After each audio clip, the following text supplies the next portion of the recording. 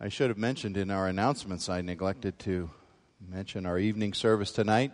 Pastor Light is back with us after a couple of weeks away. He'll be speaking tonight, and that will be a communion service tonight at 6:30. We invite you to be with us.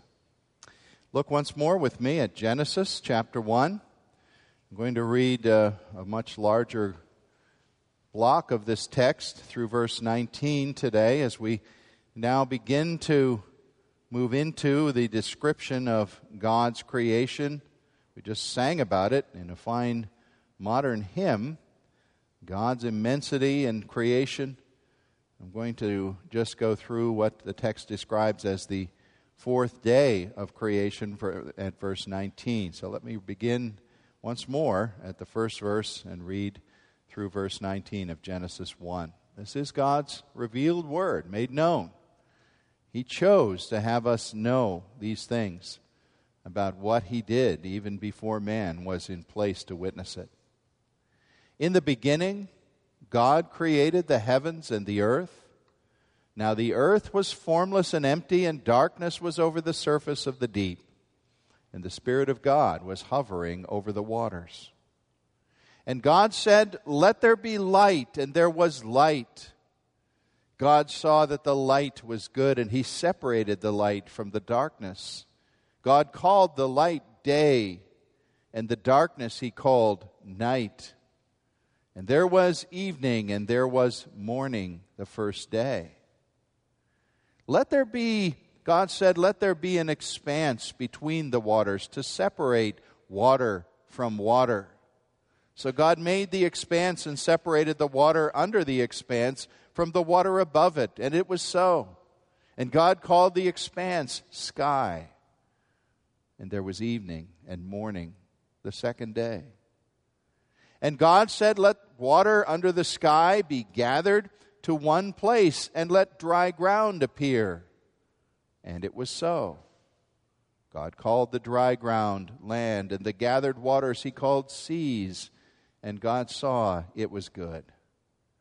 Then God said, "Let the land produce vegetation, seed-bearing plants and trees on the land that bear fruit with seed in it, according to their various kinds." And it was so. The land produced vegetation, plants bearing seed according to their kinds, trees bearing fruit with seed in it according to their kinds. And God saw it was good. And there was evening, and there was morning the third day. And God said, "Let there be lights in the expanse of the sky to separate the day from the night, and let them serve as signs to mark seasons and days and years. And let them be lights in the expanse of the sky to give light on the earth." And it was so. God made two great lights, the greater light to govern the day, the lesser light to govern the night. He also made the stars. And God set them in the expanse of the sky to give light on the earth, to govern the day and the night, and to separate light from darkness. And God saw it was good. And there was evening, and there was morning, the fourth day. This is God's holy word. Father, humble us before it.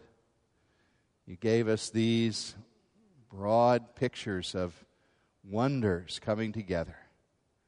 May we approach it in an attitude of praise and wonderment for all that you have done. In Jesus' name, amen. Do you understand that before Genesis 1:1, there was no time? There was only the eternal God in the grand mystery of His being. There were no years, no calendars, no clocks, no time. It's a basic tenet of Einstein's theory of relativity that time is the fourth dimension of our three-dimensional universe. Physicists generally accept Einstein's theory and believe it to be sound, that if there is no matter or energy, there also is no time. And so when God created the universe, and as we've read here, judged it to be good, beneficial, time was part of what he put his blessing upon. He saw it as a great benefit, and eventually, of course, to we human beings. However, we don't always agree with God that time is a blessing, do we? We complain about it almost daily. Time seems to have that way of getting lost, you know? You say, I just cannot find it. I can't find the time. I know I should be doing this or doing that as an obligation. This would be good for me if I did it, but I can't find the time. It just loses itself somewhere, drops into the cracks. And it's time, too, that we're moaning at as we study the mirror every day that reflects back our own personal image. And we see that relentless march showing up in our faces and our bodies as they change and decline, and we say, what has time done to me? And then eventually we all know that there's going to be that place at the end of life when death awaits us, like a great tolling of the bell of time. Viewed this way, you could say time seems more like an enemy than a friend or something good. And yet God created it to give our lives structure and shape. Now, as I began to explore this vast subject, I realized there are literally dozens of avenues we could talk about in terms of how time impacts human lives. And I'm going to, before I finish this morning, I hope, give some personal aspect of this, but more so today, our main consideration is going to be to see how time may have been operative in the creation process. Last week we saw that only God ever makes something from nothing. And so in the truest sense, only God is a creator. We are craftsmen. We take already created things and turn them into other combinations. But we don't create from nothing. I looked briefly at verse 2 that paints the first phase of creation unformed and uninhabited and dark. And that wonderful testimony there that the Spirit of God was the caretaker and the apparent energy source and organizer that brought order out of the chaos of creation's first state. So briefly stated, one verse, verse 2, tells such an amazing expanse of things. And then we note how this, by a bare word of command, as God said, let there be. Did God speak that with a voice that we would have heard? Does God have lips and a tongue and a larynx? We know that the Scripture is speaking in ways that we can understand. It's speaking and casting God into a human perspective so that we can have some comprehension of what He was doing. But He expressed His will, and things came into being. Light, before there was a sun, came into being to be that first division. And then it seems like from that point on, God is dividing. He's separating one thing from the other as increased order comes out of that first state of chaos by His command, His word. Now remember, we believe Genesis tells true history. It tells history because it happened. We don't believe this is some kind of mythology or legend. And yet it also is not the most simplistic kind of history that just takes events and plots them in a detailed, careful way. It's big picture history. Yes, it is literature. It's history that's painting on a large canvas true things, and yet painting with great big strokes. Not with the little detailed strokes that we would like, perhaps, to understand. That needs to be remembered as we study this passage so that we will not force it to do things that it wasn't intended to do. Now, part of the big picture here is showing us that God was working within the framework of time. Nowhere does the text actually say God created time. But it does say He began to divide light from dark. And then even from an earth-centered viewpoint, you notice that the sun and the moon are made very important. Of course, to us on earth, to Moses as a man, and anyone who read his work, those were the important things in the solar system. I love the economy of Scripture when it simply says at the end of verse 16, He also made the stars. Well, that's no small task. He also made the stars, millions and billions of them. And yet, of course, this is an account from a human and earthbound perspective. So the sun and the moon are understood as being more important, you might say, for the account we're given here. I'm not going to deal so much with small details of this text today as with its big picture and how the total impact of time is seen upon the creation. Before I finish, I want to make at least one application to us of how we encounter time in our dealings with God. But the big question that I'll spend most of the time on today is this often discussed question. And it's a lot to even think of in one sermon, but I want to try to give you at least a survey in short points of how may we best understand these days, the days of Genesis chapter 1. I thought of one analogy that may or may not be useful to you, but I suppose there's a husband or two here who can identify with me and my experience. I have learned to carefully interpret my wife's language when she talks about time. I've had to be careful about this over the years. If we're both heading out somewhere, let's say we're coming to evening service or any place where we have to be together, it's a fairly usual thing that, not always, but usually I'm the first one ready. And I'll start heading for the door to the garage. And my wife will call out, "I'll be there in a minute."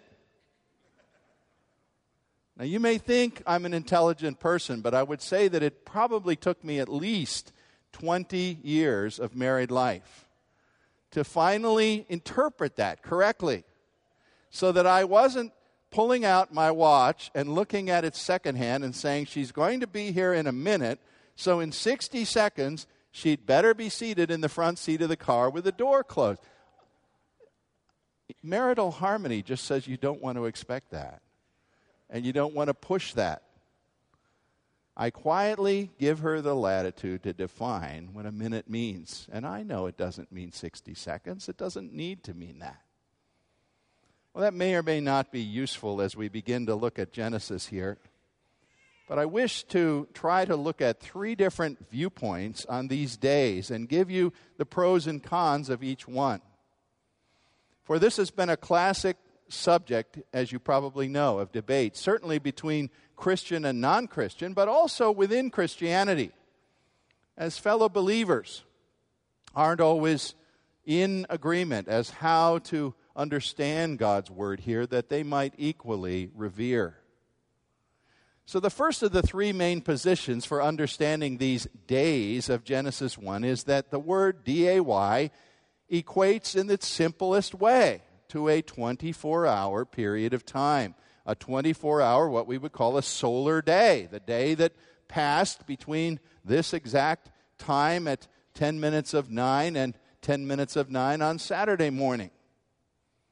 And that means that we're able to calculate, and we're able to go from Genesis 1:3, which tells us of what was happening in the first day described here, as light penetrated darkness, and then go to what happened on the 6th day, at the end of the 6th day, as Adam was created in Genesis 1:31. And we would say, we know how much time passed there. It's an easy multiplication issue. 6 times 24 equals 144 hours in that 6-day span.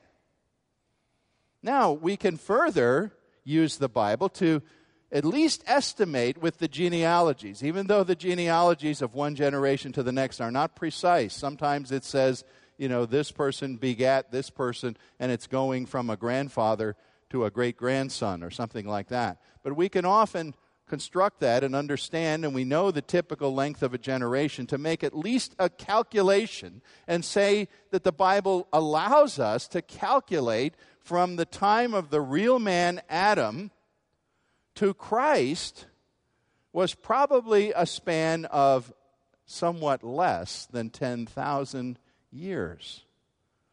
There was a famous Irish bishop of a couple centuries ago who studied this issue and studied the genealogies, and Archbishop Usher issued his famous declaration that the morning of creation of the first day was 4004 BC. And many people accepted Archbishop Usher's calculation for a long time. So for him, in other words, the whole created order was 4004 years old. Well, I wouldn't go by his math exactly. There's no way to determine that as precisely as he thought he had done it. But there certainly are those who would say, let's give an outside window to it and say that given the generations of mankind from Adam onward, we have to declare that the earth is probably not more than 10,000 years old. And the universe, since that seems to be the description here, if these are 24-hour periods of time. So we call folks with this position young earth creationists. Now, sometimes they're simply known as creationists and as if nobody else was a creationist, but that's not really accurate. These are young earth creationists. Now, if you hold that position, you obviously stand fast and clear that you are rejecting the idea of long and gradual development of living things implicit in the whole concept of evolution. I'm not going to mention evolution at all really today. It's a subject I hope for next time. But the Creator is believed by a young earth creationist to have made plants and animals and man all in their rather mature forms. In fact, if you get down to particulars, a young earth creationist would say, well, there was an oak tree, for example, that Adam would have approached an oak tree that had a huge trunk 3 feet across. And if he had sawed it down with his chainsaw, he could have counted the rings. And there would have been scores of rings that we believe are, and we know, I think botanists know this, that tree rings are added, a year at a time. But they would say, well, God had to have created mature oak trees. And, for example, the Grand Canyon, a geological phenomenon, that couldn't be millions of years old, but rather the Colorado River didn't do all the carving. It looked rather like it does now in the young earth theory, or perhaps just with that 10,000 years of change, not millions of years of change upon it. Well, what are some of the points that favor this 24-hour day view of creation? Well, the strongest one is certainly this, that it is the most literal reading of the text. And there are people that would say they need nothing else but that. A day is a day is a day. And then, of course, the fact that it even adds the terminology evening and morning to it makes it sound an awful lot like a day that we would experience. And normally, we'll say this, the most useful way of approaching historical narrative in Scripture is to give it a literal reading, unless there's something of a special nature there that would indicate otherwise. Now, there are people who would read the book of Revelation, for example, and if it says there was a dragon in the sky ready to swallow up the woman, they believe it's talking about a dragon. Well, Revelation's a special kind of literature that's speaking symbolically. Is there any reason to think Genesis is speaking symbolically here or figuratively rather than literally? Folks who hold this view would say, no, it's literal. That's the best path of interpretation. Another positive element on their side is to say that it certainly is within the power of God to accomplish this. You see, there are some people who ridicule the 24-hour day, and they say, well, how ridiculous. That couldn't happen in that short period of time. Well, I'm sorry, it could. We're talking about the power of God. If he wants 24 seconds or 2.4 seconds, he can do that because it is within his power. So certainly on the side of this view is the fact that you cannot call it impossible if we're talking about the all-powerful God who is the source of creation. What might be any negative arguments against this 24-hour day issue? Well, certainly the one that gets raised first by people is the fact that as we read this text, you see the sun, the heart of our solar system that regulates days as we know it with the rotation of the earth, isn't created on the first day or the second day or even the third day. It's created on the fourth day. And we ask the question, at least as a point, well, what does this say about the measurement of exact phases of time for those first 3 days? If the sun was not in existence, we can't necessarily form a conclusion there, but we certainly have to raise that issue as something curious. Another negative issue would be the fact that the seventh day of God's Sabbath rest here in Genesis is not described in terminology that would seem to be 24 hours. When we come to that, I didn't read that far this morning, but if you cast your eye ahead to the beginning of chapter 2, you'll see that there is no evening and morning language given to the seventh day. And many would believe that it's actually being said here that God's unique rest, which we'll talk about at a later time, Lord willing, is an endless day. It's not a 24-hour day. It's a phase when God had finished creating that he entered into for a reasonable meaning, a day of rest and for us, worship. So that makes at least the seventh day appear to be different. And then maybe a third objection, and certainly I put this third for a reason.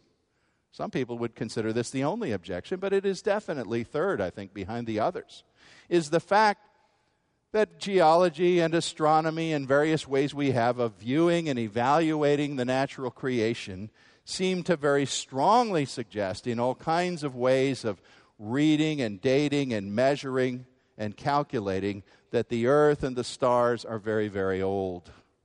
Not thousands, but millions or even billions of years. I mentioned last time the most common calculation for the age of the universe. I don't know how they do this. I couldn't begin to understand it. Math was not my strong suit.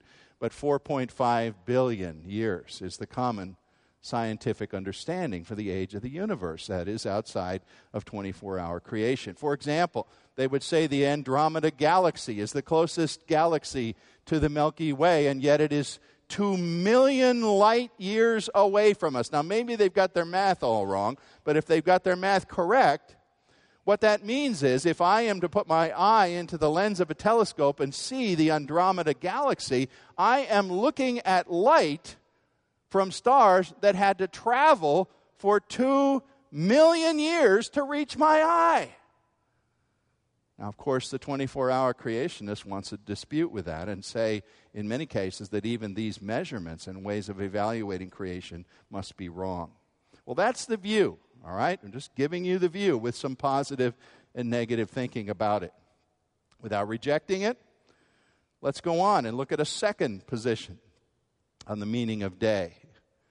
Now, this one, of course, would see the word day as more figurative. It's usually called the day-age view, day-age view. In other words, a day equals a long age or epoch or era of history.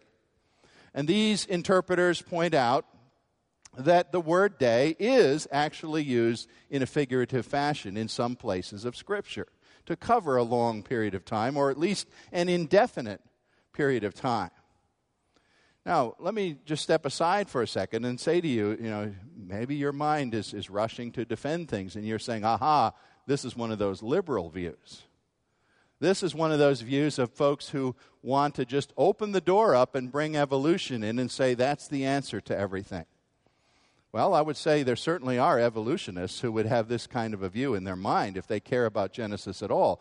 But not everyone who takes this view opens the door to evolution, and not everyone who takes this view fails to revere the Word of God. There are many who would be actually old earth creationists. They believe that indeed the creation, the universe, the earth is very, very old, in line with many of the calculations of science. And yet, they would say that Adam, as God's pinnacle of creation, stamped with his own image, was not, absolutely not, the product of a simple evolving from lower creatures, that he was created whole and new, and indeed, modern man in the image of God, is not more than some thousands of years on this planet, not millions or billions. Well, what are the arguments in favor of this second view of non-literal, long-period days? Well, one, as I mentioned, would be the use of the word day in a non-literal fashion. The prophets speak about the day of the Lord, or the day of God's wrath. 2 Peter 3:8 is a very key reference. Maybe it even springs to your mind, where it says, one day with the Lord is as 1,000 years. Now, that isn't a determinative verse all by itself, but it is at least suggesting that the Lord views time differently than you do. The Lord has bigger purposes and is working those big purposes out. An objection or a negative point against this view is this, often brought forward, and people would say, look, isn't it true that in the garden when Adam and Eve fell and the curse was brought upon them, that death was introduced there, that it was said, you now shall surely die? Indeed, it said that. And these people would say, look, if you're talking about long geological ages transpiring before that, that means animals and birds and fish and everything else were dying, of course, for many centuries or even eons before the garden and the curse came. Well, indeed, old earth creationists accept that concept, and they do not see the idea that the fall in the garden necessarily talks about death coming upon animals for the first time, but rather upon man, who was not destined to physically die until they had sinned. Don't really see that Genesis 3 absolutely requires, at least those who hold this position would say, Genesis 3 doesn't require that no animal or fish or bird had ever died before the Garden of Eden. That's a fairly simple view. I've given you enough of it to stop there. Now, without rejecting that, I haven't made a summary judgment on it. Let's look at the third one. A third view of how to understand day in Genesis 1. Now, this is similar to the second one in that it would also allow those days to be long in period. It doesn't attempt to assign any length to them. It's often called the framework view of Genesis chapter 1, because it believes that when God is speaking here and when the Scripture is revealing these periods of light and dark called days, that it's talking in a literary framework or a literary pattern without a necessary intent to describe scientifically how long these periods are. Instead, think of it this way. We have spaces of wall in between our windows. What if we had hired a skilled painter to come in here and said, look, our sanctuary would be enhanced if we had each of these panels filled with something besides a fire alarm button that one over there is. But if we could have murals painted, and let's have 7 of them, that would depict for us in some broad pictorial manner what God was doing in creation. In fact, I've actually seen something like that in the chapel of a Christian college one time, where a mural goes around quite a broad space and begins with, asteroids and stars and all these things, and progresses right down to man tilling the earth. Well, what if we said, paint us pictures here that would show us what was going on? This is what the framework view says is happening in words. In Hebrew, which was a very pictorial language. That's the way the Hebrew people thought about their language. They wanted to have a picture painted for them.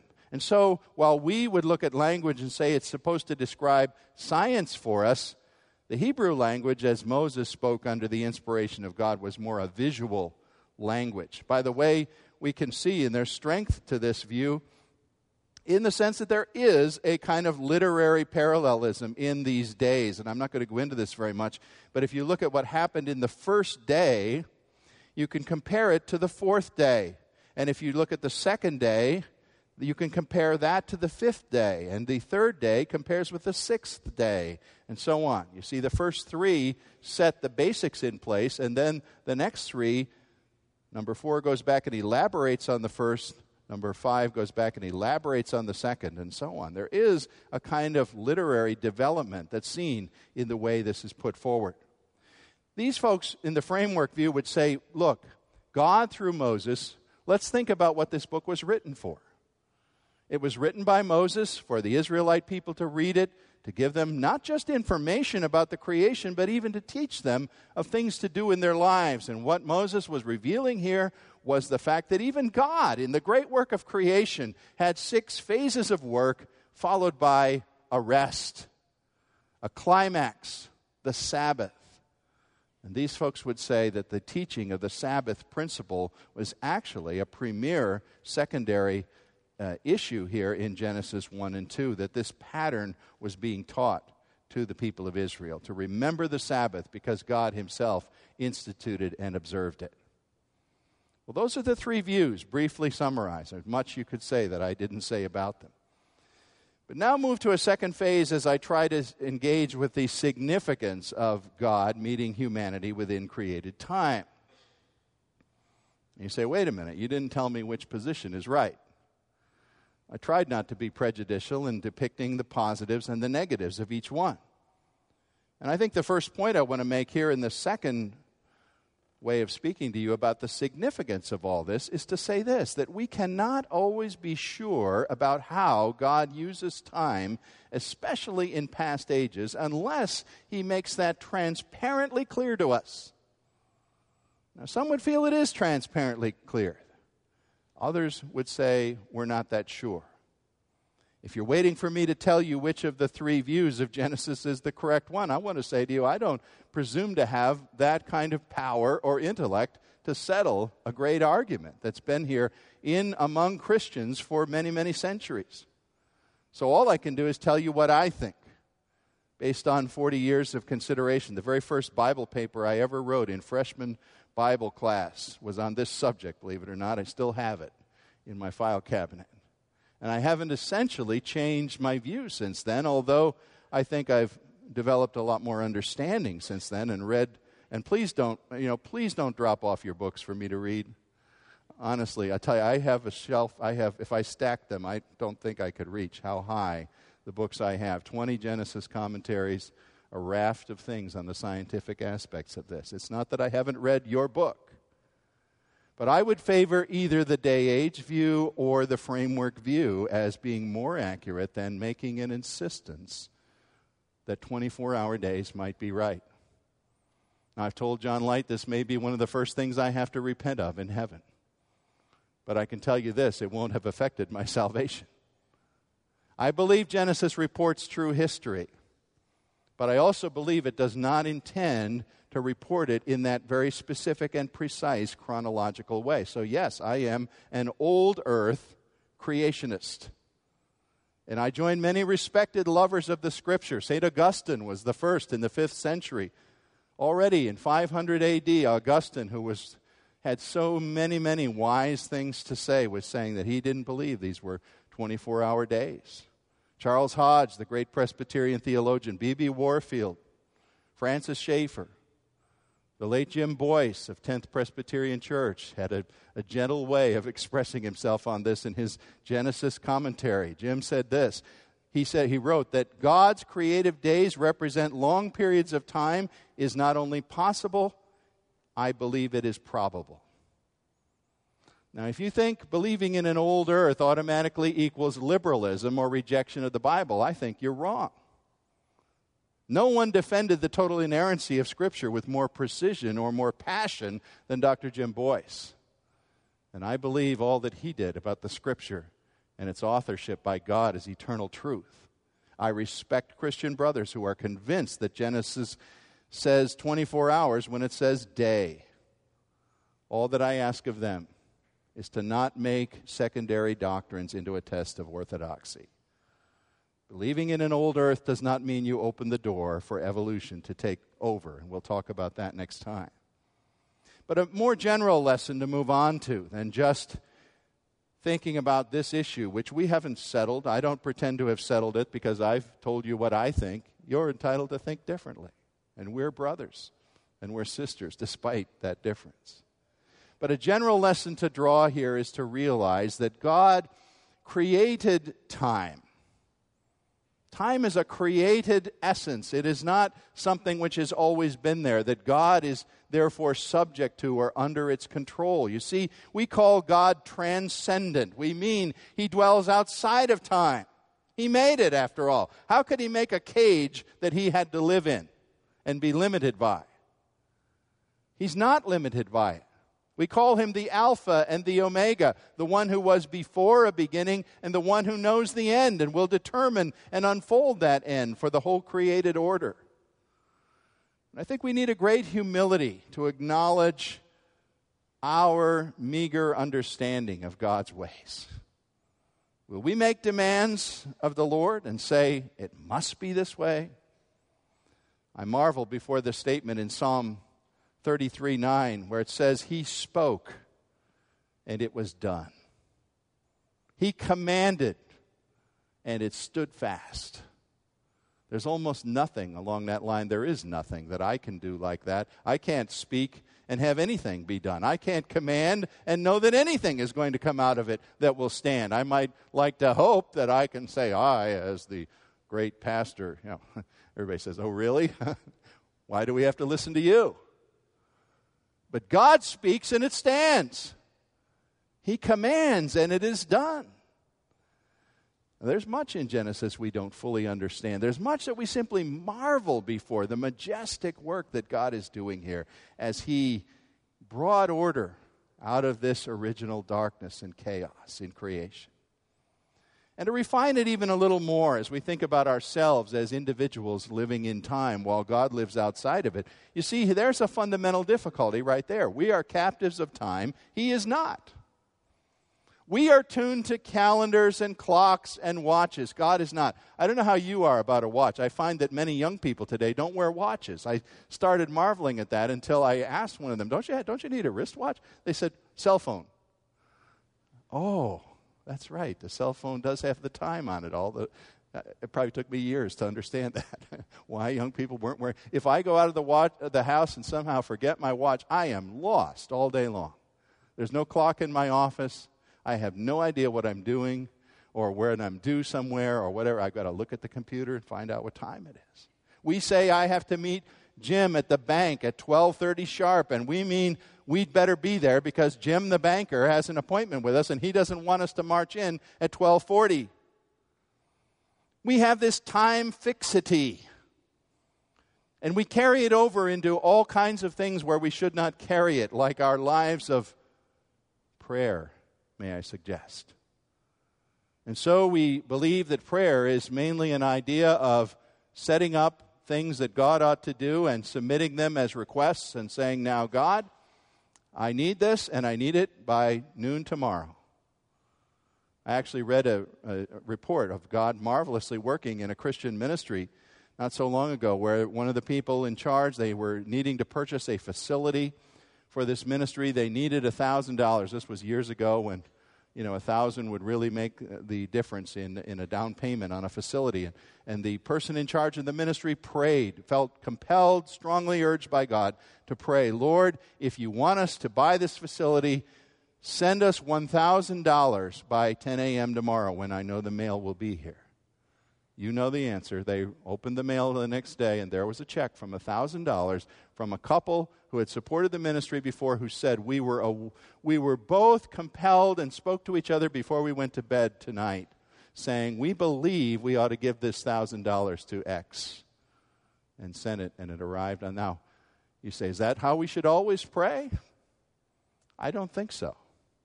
There was a great work where God answered that kind of prayer, but that isn't the normal way God works in prayer.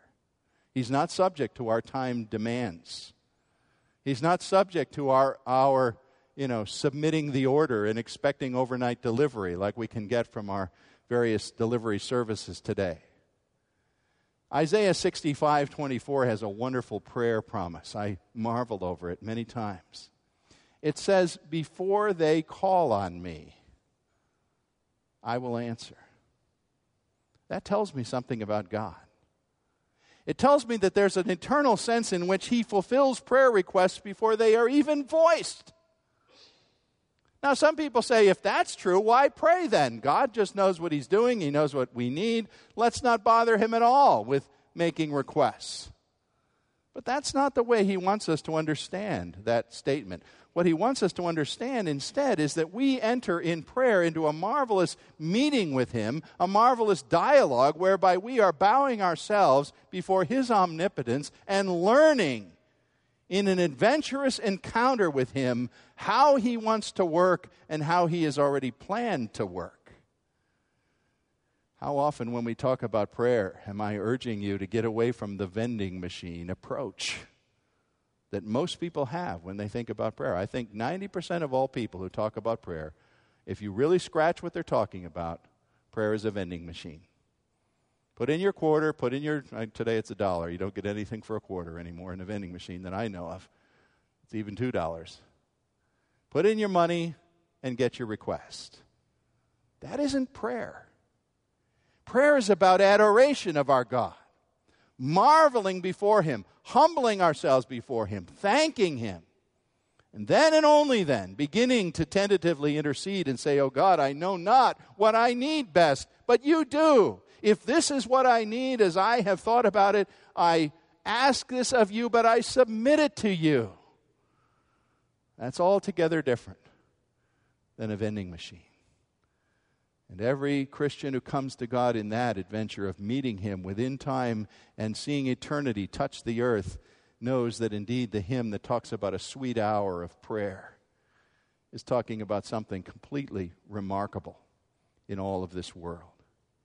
Finally, we would say this, that God's creation of time ultimately leads us to understand that his eternal, pre-existing Son, the Lord Jesus Christ, condescended to enter into the nasty stuff of humanity and time. He condescended to enter into a warm-blooded body that was capable of dying within the realm of time. You know, Jesus testified to his own eternity in John 8. He said, "Before Abraham was, I am." He called himself in Revelation the Lamb of God, slain before the foundation of the world. These are marvelous things. The Eternal One came into time, you see, in the person of Jesus. And so it was the Eternal Son who groaned and died and gave up his spirit on that cross for you and me. It was a long-range goal of God as he revealed Genesis to Moses to comfort anxious, time-bound, suffering people who didn't understand what he was doing in history, and comfort them by saying, "I am the sovereign one who created you, who controls your destiny, and more so, I've even sent my own Son to come into that destiny." So the gospel of the cross is indeed the place where time and eternity intersect. They come together.